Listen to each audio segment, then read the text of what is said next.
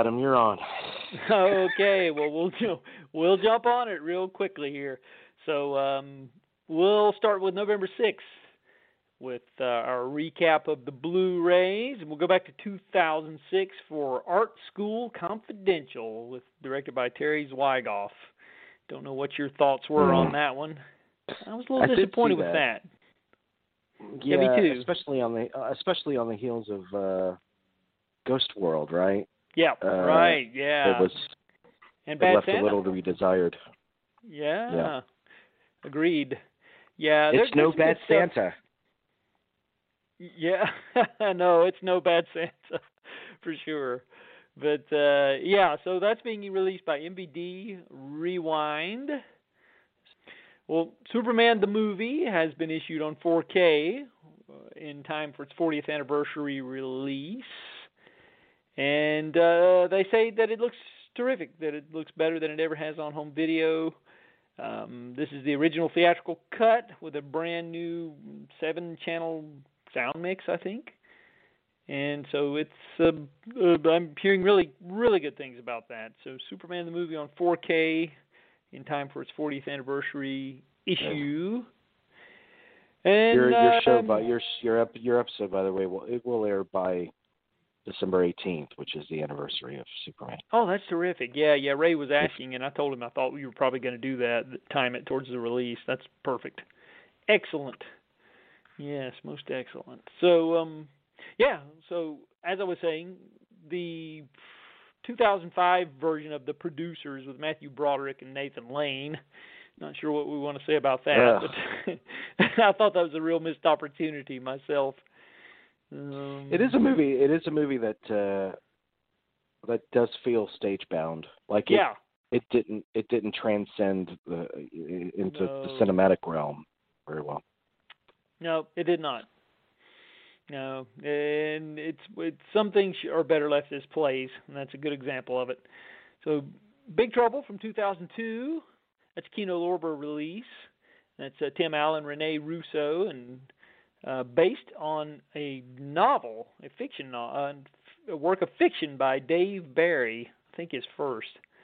But, I never got around to seeing that, but generally well regarded, I think. The 1999 film Dick.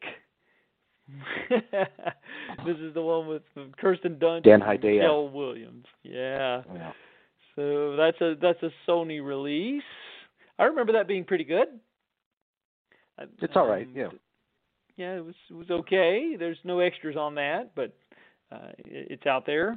And here's the Olive Films has issued a collection of Frank Capra's World War II documentaries, which is pretty interesting. It's called Mr. Capra Goes to War, and it has all of the war documentaries that he made during that time. And it's interesting to be able to see some of this footage, that was shot firsthand while it was unfolding. So, and if you're a Frank Capra completist, of course, this is something you must have. So, anyway, just wanted to. It's what is it? It's all the stuff he shot when he went to World War II. Yeah, he donated his talents as a filmmaker for the war effort during that time, and so he went over and shot a series of documentaries. I think there are about 6 of them, and they're all collected here in this. I think some of them are in color as well, but it's called Mr. Was Capra he one Goes of them? to War. Was he one of them that was profiled in that 5 Came Back series? I believe so. Yes, I think he was. Yeah, I think. Well, what about that Peter Jackson restoring the World War I footage? I know. I've heard that looks to be incredible. I definitely want to see that. I was reading an article about that last week, and they said he filmed this in a 3D format, I think, and he wanted to issue it that way, but 3D's kind of petered out a little bit. People aren't going to see 3D movies like they were. It's not the hot commodity that it was. So they're thinking it may not ever get... Unless there's a what do they call those things in Despicable Me? Yeah, what is it called? I'm a loss for words. Those little things. Yeah, those little things in Despicable Me. If those don't appear in the World War I movie, it shouldn't be in 3D, apparently. Yeah, there you go. Minions. Your Minions, that's it. Yeah, I couldn't the word wasn't coming to me. That's exactly right. So, well, the 1955 Western A Man Alone has been issued by Kino Lorber. That's Ray Milland. Is in that, and then he's also in Lisbon, another 1956 adventure film with Maureen O'Hara and Claude Rains.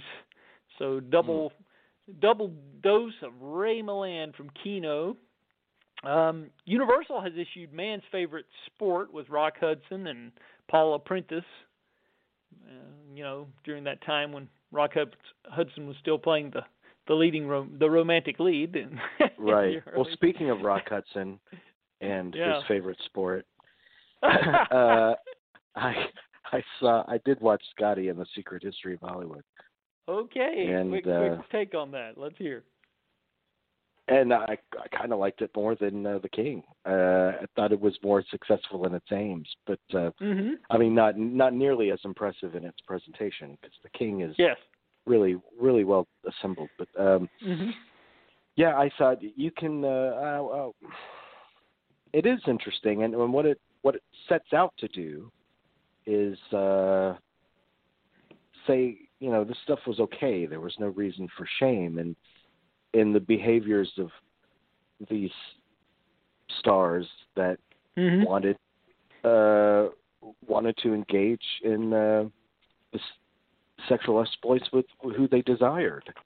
And they couldn't do it because of the Hollywood codes. They would ruin their careers if Cary Grant or Randall Scott or Katharine Hepburn, Spencer Tracy, if they came out as gay. Now, that being said, I mean, a case could be made that the movie and Scotty himself they're depraved. There is a sense of depravity to the arrangements that he set up. I mean, when one of the stars that he sets up says, I want to suck 15 men in a row. I mean, that's depraved. There's no other way to kind of. So it's a really juicy kind of borderline depraved movie that ends up in a direction that I think is valuable. In that the dangers of stigma, societal stigma. Sure, yeah. I thought Scotty was an interesting character himself. He's with him climbing up on the house at 93 years old or whatever. All that doddering. And he never had any of that. He never had any of that judgment in him. No, not at all. Not at all. Yeah. Yeah, he's like, hey, I was providing a service that was that nobody else was providing, and this is just the way it was, and that kind of thing. Yeah, and the movie does on several occasions. The movie does call him out on why are you doing this? Why are you exploiting these people after their death and kind of tarring people's image of them? And I guess his point is, like, why would this tar your image of them? What difference does it make? And I think that's the point of the movie too. That it shouldn't have made any difference. It shouldn't have been a hindrance to their careers. But they had an image to project, and it was carefully guarded by the studio. Indeed. Yeah, I'm glad you brought that up. Yeah, I'm glad you did. But another title this month from 1940 is "Remember the Night" with Fred MacMurray and Barbara Stanwyck. I believe that may be a Christmas-themed movie. It's Preston Sturges wrote it. So no, it's not a Christmas themed movie. I'm thinking of something else. But anyway, written by Preston Sturges. And there's Tammy and the Bachelor. That's another Universal release. Debbie Reynolds, of course. She made a series of those, and they're gradually putting those out. Alan Alda as a serial killer. Well, that's kind Whispers of interesting. in the Dark. Is that the movie? Well, no, this is a little different. Actually, he's a mild-mannered university professor who's sentenced to 1 year in prison for manslaughter, and he's unprepared for prison life, and he has to learn how to kill basically to survive his term.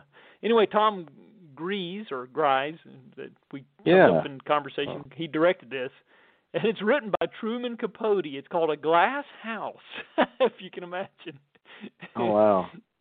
Vic Morrow and Truman Capote, man, he had wild ideas. Yeah.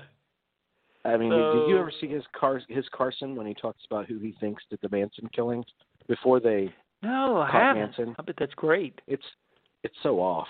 I mean, it's like, and he's sitting there like the erudite that he was, and he's pontificating about who he believes committed the murders, like he's an authority. And he did write the greatest true crime book, but of course that doesn't make him a detective. And he's so completely off base that it's funny to watch in retrospect. But I gotta look that up. Yeah, well, this is a Scorpion releasing, by the way, Glass House, for anybody that's interested.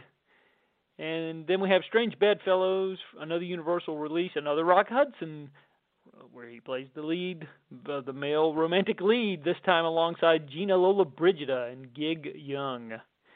So, there we go. So, Strange Bedfellows, isn't that an interesting title for a... I know. Is every Hudson movie like some kind of double entendre now? I know, right? Well, I want to mention... What was the Douglas Sirk movie that he did? All That Heaven Allows? All That Heaven Allows? Yeah, sure. Yeah. Is that what he told Scotty? I want you to give me all the men you can. All that heaven allows. What do you need, Rock? All that heaven allows. Oh, goodness. That's terrible. It's great. It's great. Well, the one of the few, I think maybe the only film that Stephen King wrote a script directly for the screen is Sleepwalkers from 1992 and directed by Mick Garris and Alice Krieg, Brian Krause. Does have its cult following, and it's out in a new collector's edition from Scream Factory with new audio commentaries with Mick Garris and new interviews with Mick Garris and some of the cast and special makeup effects team. And so if you're a fan of Sleepwalkers, and I know it does have its fans, there you go. It's out there. Now, did he write any of the teleplays? Some of, I don't know if he wrote if any of those are originals though. I think most of those are based on a lot of, like stuff from Night Shift and Nightmares and Dreamscapes. I know he adapted a lot of those. Okay, because I didn't know if he was the writer of stuff like The Stand and if they used his stuff. Yeah, he did write those teleplays. Yeah. But I think the Sleepwalkers it's the only one that wasn't a novel. It was written, original for the screen. I got an original. Written directly for the screen is what I meant to say. Probably didn't clarify that well enough. But so the first three Rambo films have been issued in 4K. Not sure why they didn't put the fourth one out, but anyway, they really look. The fourth one's for me it's like 1, 4, 2, 3. I agree. Totally agree. You do? Oh, cool. Yeah, I like the fourth one. I really do. I did. I said they did Rambo proud in that one. So yeah. But these look great. I have to vouch for them. They do look great, and you can find them on sale. I think Best Buy had them a couple of weeks ago for like $8 or something. So they're not too expensive if you're looking to 4K upgrade to Rambo. But good stuff if you're a fan of those. And then we got a couple of, Warner Archive release here, The Satanic Rites of Dracula, which was the final Christopher Lee Dracula film for Hammer. And this one was actually released in Britain in 1973, but it didn't make it stateside until 1979. I don't know what the delay was, but anyway, a lot of people aren't even aware that this one exists, but it was the final entry.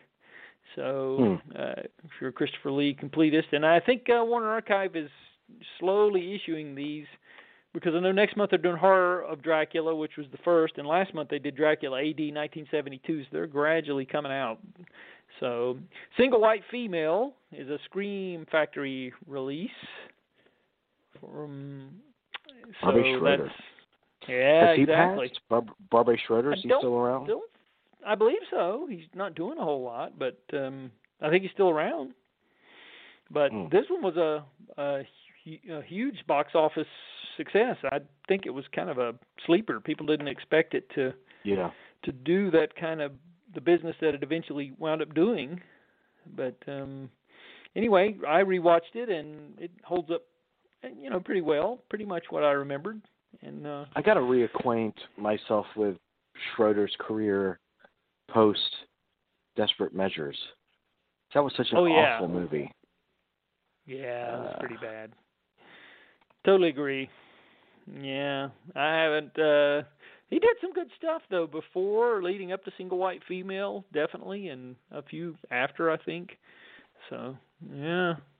So a Criterion release is a story from Chikamatsu from 1954. I can't say a lot about this one because I didn't get a review title on a review copy of this one, but it is a Japanese film, and so The Blue Dahlia from 1946. It is a Japanese film. Can you pronounce it? I think I did okay with that one. A story from Chikamatsu. Oh, okay. Yeah. I'm sorry, I didn't catch the title. No, it's okay. 1954. Story from Chikamatsu from Criterion. The Blue Dahlia from 1946 is a Shout Factory release. Wow. And that stars Alan Ladd and Veronica Lake. It's one of their the Shout Blue Dahlia. Select. For those murder fans out there, mm-hmm. The Blue Dahlia was a popular movie at the time of the Black Dahlia murder. That's right. And the Black Dahlia moniker was not invented by the press. It was actually invented by the owner of a mom and pop store that Elizabeth Short used to go into, because she had black hair and she always wore flour and everything. And so the owner of that shop, calling upon the popularity of the Blue Dahlia, called her the Black Dahlia. Mm-hmm. Before her death, significantly before her death. So when someone from the press interviewed this clerk, he told them that, and then that became how they would identify her. A little trivia.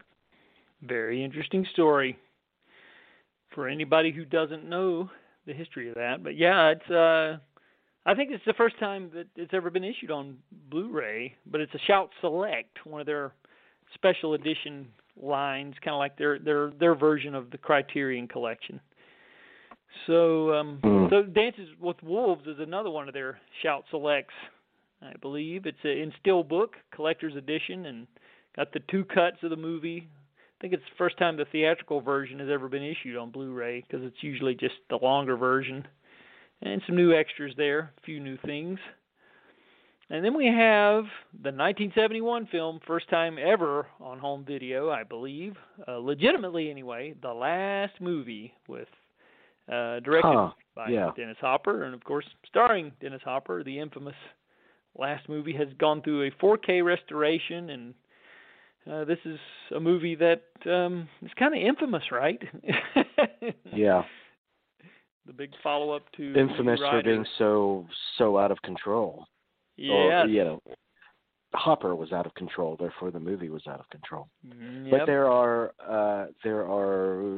a segment of movie lovers that swear by it as an unheralded masterpiece, and there are many others who say it's one of the most boring experiences you'll ever have watching a movie. Mm-hmm. So I haven't seen it. I have not. It's a blind spot for me, but I definitely want to, just because of its legendary status and the controversies and all that. Nice extras to go along with it too, and I've seen some screenshots of the transfer, and it looks pretty spectacular for a movie that's been missing for so long. Only available in bootlegs for many years. And so we have two other releases from Kino. The Interpreter which featured the final score for Marvin Hamlish, I think, or one of Marvin Hamlish's final scores, not the final score. That was the Sidney Pollack thing? Yeah. With Nicole Kidman? Yep. Mm-hmm. And I think that's Marvin Hamlish. Well, anyway, it's the Nicole Kidman, Sean Penn. And then we also have The Ice Harvest with John Cusack, which came out the same year. Yeah. So both of those are releases. Isn't that the last narrative film from Pollack? Yes, it is. Yeah, he did the documentary, The Sketches of Frank Gehry, and that was the last one. Yeah. Yeah. Oh. So 3 years before his passing. Yeah. Unfortunately, too soon. I think he probably had more good films in him. He was still and performances. Yeah. Oh yeah, exactly. So he was a very smart actor, and you could tell that he chose his roles based on who was directing him. Because he wanted to learn from those directors. I mean, when you consider the filmmakers that he did work with as an actor, it's pretty impressive. Oh yeah, Woody Allen, Kubrick, and those are a couple. And others. Yeah, he really brought it to the table when he was acting as well. Yeah, you're exactly right, and he directed himself, of course, in Tootsie. So did okay there too, not bad. Even though he didn't want to. Yeah, he had to out of necessity. Begrudgingly. Yeah. Who was the original? Who was the one that dropped out? I can't remember. I forget who was originally supposed to play that part, and he stepped in because Hoffman kept saying, "You should play it." And he was eventually like, "Okay, fine." Yeah. Mm-hmm. Yeah. Well, how about Nicolas Cage in Wind Talkers? How about it? How about it? Well, MVD Visual has released that in two separate cuts. John Woo's World War II code-breaking movie. That's right. Yeah, also starring Mark Ruffalo. Yeah. Well, so Spike Lee's School Days has been issued. I think first time on Blu-ray, 30th anniversary edition, Blu-ray plus digital HD. And so we also have a couple of Warner Archive releases here. Tarzan's Greatest Adventure, which is directed by John Gillerman. Wow. The old John Gillerman, 1959. It's the only, you don't normally associate John Gillerman and Tarzan together, but they did. And this is the one with Gordon Scott. And a lot of, it's remembered by film buffs as being one of the first films of Sean Connery as well. So I think he plays one of the 4 British villains who raid the settlement to obtain explosives for use in a diamond mine, where Tarzan pursues them to the mine or something of that nature. But yeah, early Sean Connery appearance in Tarzan's Greatest Adventure. A sign of the promise to come. That's right. So, and the other Warner Archive release I want to talk about is the Bogart and Bacall collection, which puts together all of their films that they made for Warner Brothers all in one place, which is pretty substantial. There's 4 titles here. And it's a must for fans of the work that Bogey and Bacall did together for Warner Brothers. It has To Have and Have Not, The Big Sleep, Dark Passage, Key Largo, new high-def transfers and extras on each disc. So there you go. Nice. Bogart and Bacall collection from Warner Archive. Then we have one of Ed Wood's final films, Take It Out in Trade, from 1970. Which is essentially how he financed his films. That it is. But it's from the AGFA label, AGFA, from, like I said, 1970. And we have the Gingerbread Man from 1998. Altman. Yeah, Altman, that's right. Kino Lorber. Interesting movie. Again. Interesting to see him try his hand at a Grisham thriller. Yeah. Yeah, I don't know about that one. I don't know, because Coppola, when he did The Rainmaker, Coppola's so invested in story. Yeah. that the Rainmaker he brought out the very, more than that book deserved. Mm-hmm. But Altman, not so loyal to story or the writers. And so when he tries his hand at a, like a mainstream kind of Grisham type plot, I don't know how I feel about it. Kind of boring, kind of bland. Yeah, I thought so too. Yeah, I wasn't overly impressed with it. I thought wasn't not one of his strongest moments, and I think it was during that time when he was he had to have the heart transplant.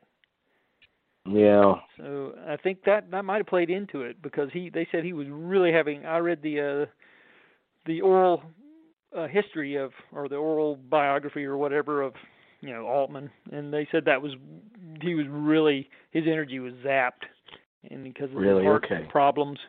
Yeah, and he just was barely making it.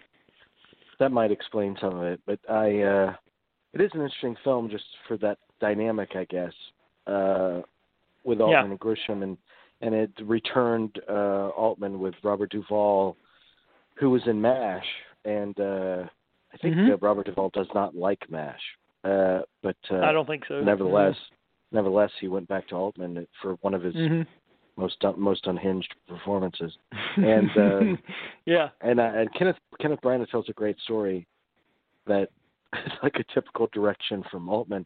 Altman was like, okay, it's all going to be one take. We're going to follow you with the camera. You're going to be walking in front of the camera, and we're going to follow you as you walk through this crowd, and you're going to go into this home, and the phone's going to ring. And I want you, at the end of your long dialogue with all the crowd and everything you're walking through, and I just want you to answer it. And he's like, well, who's on the phone? He says, you don't need to know that. Just say anything when you pick up the phone. So it was a typical Altman, like thriving on spontaneity. And setting the actor ill at ease a little bit. God, I better be on my toes here. Oh, that's great. Yeah, I'd be interested in going back to revisit it, but I think after he got the heart transplant, he kind of was reinvigorated, and that's when he did Gosford Park and Cookie's Fortune, which I think are two pretty good late career pieces. So, I think that gave him a new lease on life, at least. And, so speaking of Grisham, though, speaking of Gosford Park, that's another release this month, actually, from Arrow. They've done Arrow Films has done a new special edition on Gosford Park. And, nice. So it's funny Keep that Altman would turn alive. Up. Exactly. That's what I say. Exactly. And then, speaking of Grisham, here's another Grisham, The Chamber, with Gene Hackman, of course, and Chris O'Donnell. It's one of those movies. It's one of those movies where a really good performance stuck in a terrible fucking movie. Oh yeah. I swear to God, James Foley is the most confusing director. Because he'll do At Close Range and Glengarry Glen Ross, and then he'll do the 50 Shades of Grey movie and The Chamber. Yeah, I know. Well, where are you, man? But The Chamber. Chris O'Donnell should not have been placed in front of such acting legends. I'm sorry. He was never up to the task. No, especially not. He didn't even know who Gene Hackman was when he signed on to do the movie. Oh, Jesus! Like you're serious about acting, and you don't know who the hell. So he went back and looked at some of his movies. The same thing with Pacino in Sin of a Woman. Oh my God! Why are you wanting to be an actor? These are the two greatest that have ever lived. Oh, boy, my opinion on him just really changed radically with that statement. Wow. And there's a great scene. We talked about it when we had the actor Raymond J. Barry on the show. Mm-hmm. There's a great scene between he and Hackman when Hackman's on death row for the bombing, and Barry is the head of the KKK, I guess, and they have a conversation. And he was talking about Hackman, and he said, Hackman's obviously the best there's ever been, but we had no discussion. We just went to work. We sat down and we went to work, and it was good. We got that conversation done, a couple of takes. It was no bullshit. And then, I just left. there were no kind of, he was pleasant, he was respectful, but there was no niceties or effort to make small talk. Very interesting. Well, here's another one of those early 90s indie films that Arrow has chosen to release, Gas Food Lodging. Whatever happened to her, Allison Anders? Yeah, whatever happened to her? She's active on Facebook. Oh, yeah. Yeah, I think I do see some of her stuff crop up from time to time. But, yeah, I don't recall any recent movies, but she was that, part of that Tarantino pack when they all were, they did the 4 Rooms together and all that. Yeah, so The Wizard of Gore has been issued by Arrow as well, 1970. That's a Herschel Gordon Lewis. So for horror fans, they can rejoice for another Herschel Gordon Lewis that's being released separately from that box set that spanned his entire career. And so we have that. And so moving along, we also have here, let's see, I'm trying to find my place where I was at. We have Some Like It Hot. That's what we have from Criterion, which came out on November 20th. And that was a Criterion Laserdisc, if you remember, years ago. But they've surprisingly never issued that on DVD or Blu-ray until now. I understand it looks beautiful. Yeah, I could imagine that it would. I supposedly have a review copy en route. Didn't get a chance to look at it before the show, so hopefully it'll get here soon. But nice batch of new extras and the Criterion, the normal stuff we expect from Criterion. So, just want to mention that. And this is one that I do have, and it's quite amazing, is the Ingmar Bergman Cinema box set, which is a career-spanning box set of Ingmar Bergman in celebration of commemoration of his 100th birthday. And it's every film he made, with the exception of one, between 1946 and 2003. They couldn't get the rights to Face to Face, which is the movie that infamously, or famously, I should say, Woody Allen and Diane Keaton are going in to see in Annie Hall. That's Face to Face. That's the one movie that's not included in the collection because they couldn't secure the rights to it. It's owned by a different company. That's the one where where Woody says that he can't go into a movie because the credits have already started or whatever. It's over and all that stuff. The one where they're standing in line. And I'd like to have had that in the collection. But other than that, it's got everything pretty much. It's comprehensive, multiple cuts of several movies, and just a beautiful, huge box with a book that's several hundred pages long. Just everything you'd want in a collection of Ingmar Bergman films, new 4K transfers on some of the titles, and just really, really spectacular. The price tag is $2.99 retail, but they were having a sale at Barnes & Noble where you could get it for $1.50, so I don't know how long that's going. That may be done by now, but anyway, I'm sure they'll have a sale again before you know it. So Candyman has been issued by Scream Factory. We've got from Ingmar Bergman to Candyman. That's what we call diversity with a capital D. So Candyman has actually been a very requested title among horror fans on high def, and there was a rights issue, I believe, but they got all that ironed out. The people at Scream Factory, and it's a 2-disc set with a theatrical cut and the unrated cut. And the unrated cut's just a little bit more violent, of course, but there's all kinds of new interviews and audio commentaries, and just too many of them to mention here. But there's a lot of love out there for Candyman. Oh yeah. That I remember it being received a little bit better than your normal horror movie when it came out, but I think that legion of fans have grown over the years. Yeah, indeed. I think it's okay, personally. I wasn't over the moon about it way back when, and I watched it again, and my feelings are pretty much the same. But I can understand why some people do love it, and there are some good moments in it. And but two other Scream Factory releases, the Scream Factory, I'm sorry, Urban Legends and Urban Legends Final Cut. So 2 more for the horror fans out there. The Urban Legends is a 2-disc set with new extensive interviews with the director Jamie Blanks and cast, crew, and a whole lot more. And then the second one was directed by John Ottman, who collaborates with Bryan Singer on a lot of his films. He composes the scores and edits and all that stuff. So he participates in a lot of the extras here. I didn't know he directed that. He sure did, yeah. Interestingly enough. But, yeah, so you got Urban Legends and Urban Legends Final Cut. Young Guns 2 from 1990. I'm assuming Young Guns is already out, but it's probably rights are owned by a different company. But anyway, and then The Outer Limits, Season 2, which Season 1 was released earlier this year, back in March, I believe, from Kino, and they did a terrific job on the first volume, and so the second season has now been issued with the remaining episodes from 1964 to 65, lots of new extras, new commentaries. Here's one you hopefully remember fondly. I know I do. The Last Seduction from 1994. Oh, gosh, yeah.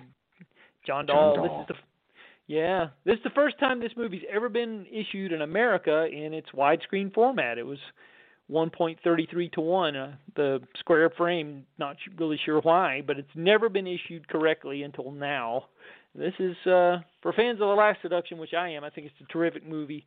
There's deleted scenes and commentaries and just all kinds of extras. And wow. Good. I purchased John Dahl. It'd be great if John Dahl, if there's a resurgence of appreciation for his early work. But I haven't seen The Last Seduction since it came out in theaters in 94 or whatever year it was. 94, that's right. I haven't been able to see it again. So it's been, 20 some odd years for me. Oh, it's still great.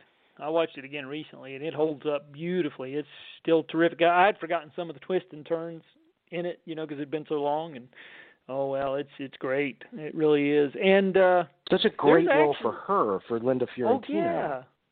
And I remember her getting a lot of acclaim for it because it was such a great role. Mm-hmm. And then she capitalized on it, I guess, probably at the request of her agents or whatever, by doing Men in Black. And it just seemed like, no, that's not where you belong. That's right. Yes, she did. Wasn't she in Jade? Wasn't she in that? Oh, God. Yeah, and she's in another John Dahl, the one where, I can't think of the name of it. It's something or other, but I can't remember what it is. I know what you're talking about. It's like Unforgettable or something. Unforgettable, that's it. That's the one. I was drawing a blank. Yeah. When in fact it was entirely forgettable, as we've just proven. Indeed it was. Yes, indeed. Yeah, but John Dahl, like the old style noirish, new noir combo of Red Rock West and Last Seduction. That was a lot of promise there, and I don't know what he's been up to. I think he's been doing a lot of TV, maybe. Yeah, I think so. But yeah, those are great movies, and I'd like to see a return to form for him with something like that. This came out years ago in a UK special edition with a director's cut, which is about 20 minutes longer, and I bought the one years ago. So I've had it a while, but I'm just glad they released it stateside finally. That's a Scorpion release, by the way. And Shout Factory, here's another one of their Shout Selects. And we were talking earlier about Bohemian Rhapsody. Well, here's the 1954 equivalent to that, the Glenn Miller story, starring James Stewart and June Allison. So, really? Is that the equivalent of Bohemian Rhapsody? As far as how much basis in truth there is in it, it's pretty equal. It's right on par with Bohemian Rhapsody. Both of them are complete works of fiction using a real life person or a band in the case of. But Jimmy Stewart, right? Yeah, Jimmy Stewart, June Allison. Yeah, but if you're a fan of the Glenn Miller story and you want to see a fictitious film about the life of that band leader, well, there you go. And so, because good God knows the performances. real story wasn't that interesting, I'm sure. I know he disappeared, right? The plane went down. They never found his body. So I guess Right. that's the way the movie ends. Maybe. I don't know. How about Bright Lights, Big City? Michael J. Fox. MVD Visual released this one. The final film. It carries over the commentary from Gordon Willis, doesn't it? I believe so, yes. And this is the final film for James Bridges, too. A great filmmaker. Tracy Pollan, his future wife, was in this, too, as well as Phoebe Cates and Swoosie Kurtz and Kiefer Sutherland. So yeah, I hear that commentary is really instructive. I wish there was a way to not. I wish there was, because there are some sites that these things pop up on, but not commentaries. Like the movie might pop up on a site, but not the commentary. So I kind of like Bright Lights, Big City, and I have vivid recollections of seeing it because it did come out at that time when drug rehab movies were the thing. Like Clean and Sober. Yeah. So there was a kind of a new movie every couple of months for a while that was drug related because it was kind of a new epidemic that society was waking up to at the time. Yeah. And this one was okay. I know that Michael J. Fox got a lot of flack for it because, there is a great that I posted on our Movie Geeks United Facebook page, a great New York Times piece that was written during the production of it. It's a very long article, and it goes through the problems that movie underwent, and that there was a looming director strike, so they had to get it done if they were going to do it at all. Yeah. But the original plan of Joel Schumacher directing and Tom Cruise starring, it just never gelled. Yeah. And so they brought in J. Fox and Bridges as like a last-minute mea culpa or Hail Mary, and they got it done in a hurry. But then I read a review of it that the LA Times did. They said Michael J. Fox is just completely wrong for this. You don't believe it when he's snorting cocaine. You don't believe him as an addict. And I kind of felt like, well, yeah, exactly. This isn't who this person should be. He's not who you'd expect this. He's out of his element as a character. Sure. Yeah, that's a good point. Yeah. And it's sad that was the final film for James Bridges too, because he kind of didn't go out on a very high note, and that wasn't long after he had directed the debacle Perfect with John Travolta. So he wasn't having a very good. Perfect is on Amazon Prime, and I've thought about watching it again. Enter at your own risk. It's just great when, infamously bad movies have the perfect title. Like Perfect. Exactly. Very true. Good point. So, okay, here's a trivia question. The Anthony Hopkins won his Academy Award for Silence of the Lambs, of course, and what was the first film to be released after his Academy Award win? It's a good trivia question. Was it that Cuba Gooding Jr. movie? No, this one had Mick Jagger in it and Emilio Estevez. Free Jack? Yes, really? It was. The first film to be released after his Oscar win. Free Jack, 1992. So wow, that's a Sony release. And so Holy Motors, the 2012 film, has been issued in another Shout Selects issue, one of their special editions, collector's editions from Shout Factory, and also Robin and Marian, which features the exquisite John Barry score. This is a Sony Pictures release with Sean Connery, Audrey Hepburn coming back to acting after, I think, about a 6 or 7 year layoff, maybe longer. And so this was the movie that they brought her back for, or she was enticed to come back for. It's a movie, of course, about what happened to Robin and Marian as they entered middle age. Robin Hood, that is. So Cabaret, believe it or not, had gone out of print. Well, no longer. Warner Archive has reissued Cabaret from 1972. Of course, How did that happen? I know, right? It was That's what I was It was thinking. just a few. They did do a special edition of it in 2012. Yeah, and then it went out of print. But now Warner Archive has brought it back. So it's available. And then we have here's a movie I always liked, and I haven't seen it in a while. Might feel differently about it, but The Last Supper from 1995, which I thought was a clever premise about this group of young 20-somethings who invite people of different political persuasions to dinner. If they disagree with them, they murder them and bury them in the backyard. It's a kind of a dark comedy. Cameron Diaz is in it, Annabeth Gish, Courtney B. Vance, Bill Paxton, Ron Perlman. It's Ron Perlman plays a pseudo Rush Limbaugh type, I guess, and Jason Alexander is also in it, and Nora Dunn. Jason Alexander, he got around. Yeah, he did. This is good though. I think. Yeah. I was watching the remake of Prom Night the other night. Yeah.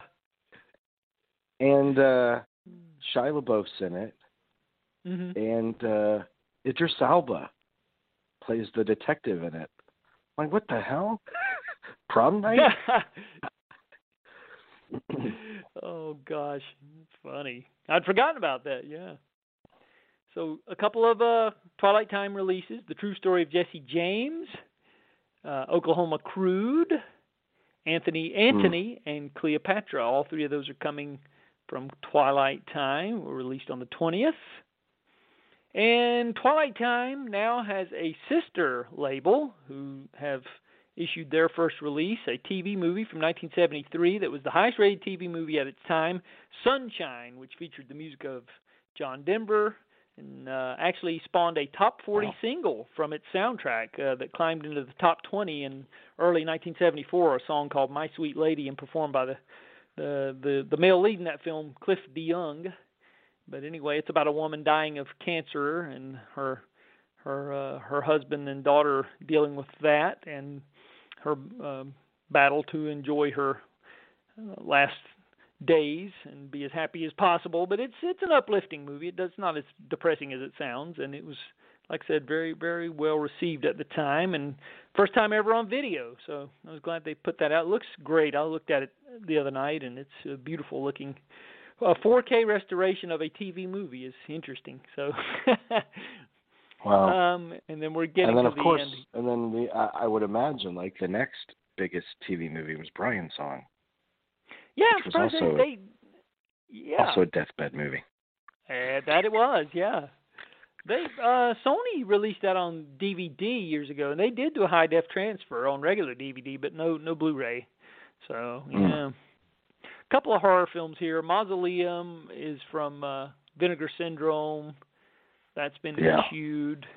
The Children from 1980 and Beware My Brethren.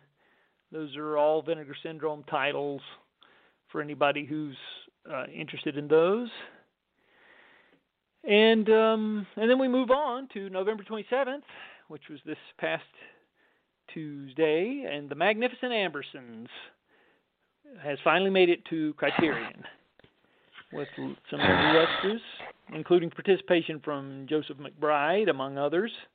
Lots of documentaries, lots of stories about what had happened, and it's the legendary film that was recut when Orson Welles was overseas shooting a documentary, his follow-up to Citizen Kane. We all know that. So, but anyway, it has finally made its way to Criterion.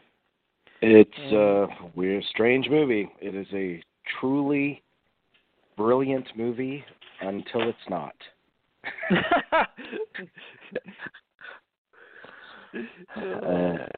I'm very sore about that movie. Like, I feel defensive of Orson Welles, on behalf of that movie, and but on behalf of all movies, on behalf of film history. Yeah. And I hear Robert Weiss defending his position of cutting that stuff out of it, and it's all bullshit. Yeah. I do think he's a villain in this. And where did the footage go? you have all this footage shot by Orson Welles, and you didn't save it. You didn't, attempt to, save it in any way. Is it just burned? Yeah, sure. Oh, I know. God. Yeah, that's unthinkable. Unthinkable. Yeah. That's. Wonder if that's on his headstone. The man who threw away the footage from Magnificent Ambersons. It should be, in spite of everything else that man accomplished in his career. Doesn't say director of Sound of Music or any of that. It just says the man who threw away the missing Magnificent Ambersons footage. Oh, it makes me sick. It does. It really does. So Scream Factory has issued the Critters collection, which has all 4 of the Critters films. The first one, of course. So now we've gone from Magnificent Ambersons to Critters. Yeah. Well, like I said, we're all about variety on this show. So these again, this is one of those things that people have been clamoring for, the horror community. So they've finally gotten them, and nice new transfers and terrific extras on all of them, and they do look good if you're a fan of those movies. The first one's fine, and but they kind of, with anything, the quality decreases as they go on. But anyway, just want to make sure people knew there is a 4-disc box set of the Critters films. And speaking of Altman, we just were talking about him, and I failed to mention that Brewster McCloud has been issued by Warner Archive. Wow. So it's There's an oddball kind of month. There's an oddball movie. What's your opinion on that one? I like it fine. It's not a movie that comes to mind when I think of my favorite Altmans. Mm-hmm. But he was such a you could not pigeonhole Robert Altman, because his filmography is really divided into these epic takes on a segment of American culture, with really oddball, hallucinogenic, dreamlike, artsy-fartsy efforts. Yeah. It's the totality of his career. It's all over the map, and it's what makes him so great. Partially. Mm-hmm. That's true. That's true. And this was the follow-up to MASH, of course, which was a huge hit. Let's put that in context, I guess. It was the one wedged between MASH and McCabe and Mrs. Miller. So. And, what is your number one Altman? Ooh, that's tough. Gosh, I love Nashville so much. It's always hard to get past that one. But it's like choosing between your children. That's goodness gracious. Okay, well, which child do you like the best? Probably McCabe. Nashville number 1, probably McCabe number 2, and I'm a big fan of Shortcuts as well. That's in the top 5, and let's see. I love Cookie's Fortune, believe it or not. That's one of my favorites too. I don't know why that one's so high for me, but I just love that movie. Gosh, I'm glad he went out on a good one, because I do think Prairie Home Companion is a good one. I mean, me too. That's terrific. I think it's in his top 10. I mean, mine is McCabe, obviously number 1, but I've grown more and more fond, especially in this last viewing of The Long Goodbye. Like I really do think that's the top 3 Altman. Yeah, that'd be my 5th. Absolutely. Yeah, that would be the other one, and probably right above that, California Split, probably. Yeah. Yeah. Man, he was on a roll there. Sure was. And God, I love 3 Women. God, I forgot about that. Jeez. Man, I can't pick. There's no way. I know. It's impossible. It's Images. God. I like Images. I hate that we lost Robert Altman. I mean, I realize that he was in his 80s, but I hate that we lost him. I know. If you could have just, that's a guy you wanted him to find some kind of cure for old age. So for no other reason, so he could pump out the movies. So yeah. Mm. And who's his heir apparent? I mean, I know that nobody. I know that there are people that admired him, and obviously Paul Thomas Anderson was very helpful to him in the later years. But I don't think there's anyone that brash or bold as he was. No. You know? I mean, it seemed like Paul Thomas Anderson was moving in that direction at one point, but I think he's kind of he's gone a different path since then, and I don't think that's going to happen. But and you want filmmakers to be themselves, but sure, yeah, there is a void there. Yeah, of course. So the 1986 film directed, I think the only film directed by David Byrne, maybe Criterion released True Stories. Criterion did? Wow. Yeah, Criterion has released True Stories. David Byrne of the Talking Heads, in case anybody doesn't know, the lead singer of the Talking Heads. Yeah. Now, is Criterion Stop Making Sense? Is that under the Criterion banner too? Or? No, that is not. They don't have the rights to that. That's I think that I can't remember who's got the rights on that, but they have not issued that, although they should. Yeah, it would make sense. So, yeah. Then we have a 4K release in the 25th anniversary of Philadelphia. Of course, Denzel and Tom Hanks.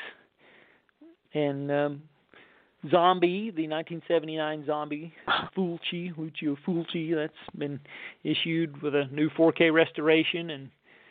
And just a couple more titles. We're right at the end here.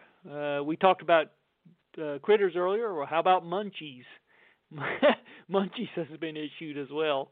And then when you think about musicals, you don't think about Lucille Ball, but she tried in 1974 with her musical version of Mame, also starring Bea Arthur. That's a Warner Archive release, which I think did fairly well at the box office at the time, but it was critically reviled when it came out, and I don't think it fares much better nowadays. But I have never seen it. My copy hasn't gotten here yet, but I don't know about a 1970s era Lucy being able to belt out those tunes. I'm curious to hear that, but that could be interesting if nothing else. Yeah, I have nothing to say about that. Yeah, well, we have a pair of Robert. Here, I do have a movie on my TiVo. Lucille Ball. I don't know how old it is. It's called Lord. Lord, as in you lure someone. It's an American dancer played by Lucille Ball living in London helps Scotland Yard identify a murderer. Now that one's a new one on me. I was like, well, what the hell? Lucille Ball in a thriller? Yeah, right. I remember one of the last movies she made. She played the bag lady in a 1985 movie where they were taking. It's one of those social consciousness movies about the plight of the homeless. And yeah, right. I can't remember the name of it, but I remember there were. It was kind of. Yeah, there were a lot of jokes going around about that, but inappropriate ones. A pair of Robert Aldrich movies, The Killing of Sister George and The Grissom Gang, have both been issued. Killing of Sister George from 1968 and Grissom Gang from 1971. Those are Kino Lorber issues. And the MDV Rewind label has issued Basic Instinct 2. Really? Well, they didn't rewind far enough. Yeah. Basic Instinct 2. This is true. Well, they did redeem themselves maybe with this next one, and we'll end with this one. This is one we talked about, and it has finally materialized. Memories of Me from 1988. MVD Rewind has issued this one as well. We wanted it, they heard us, and put it out, I guess. So. Okay. Well, all is forgiven.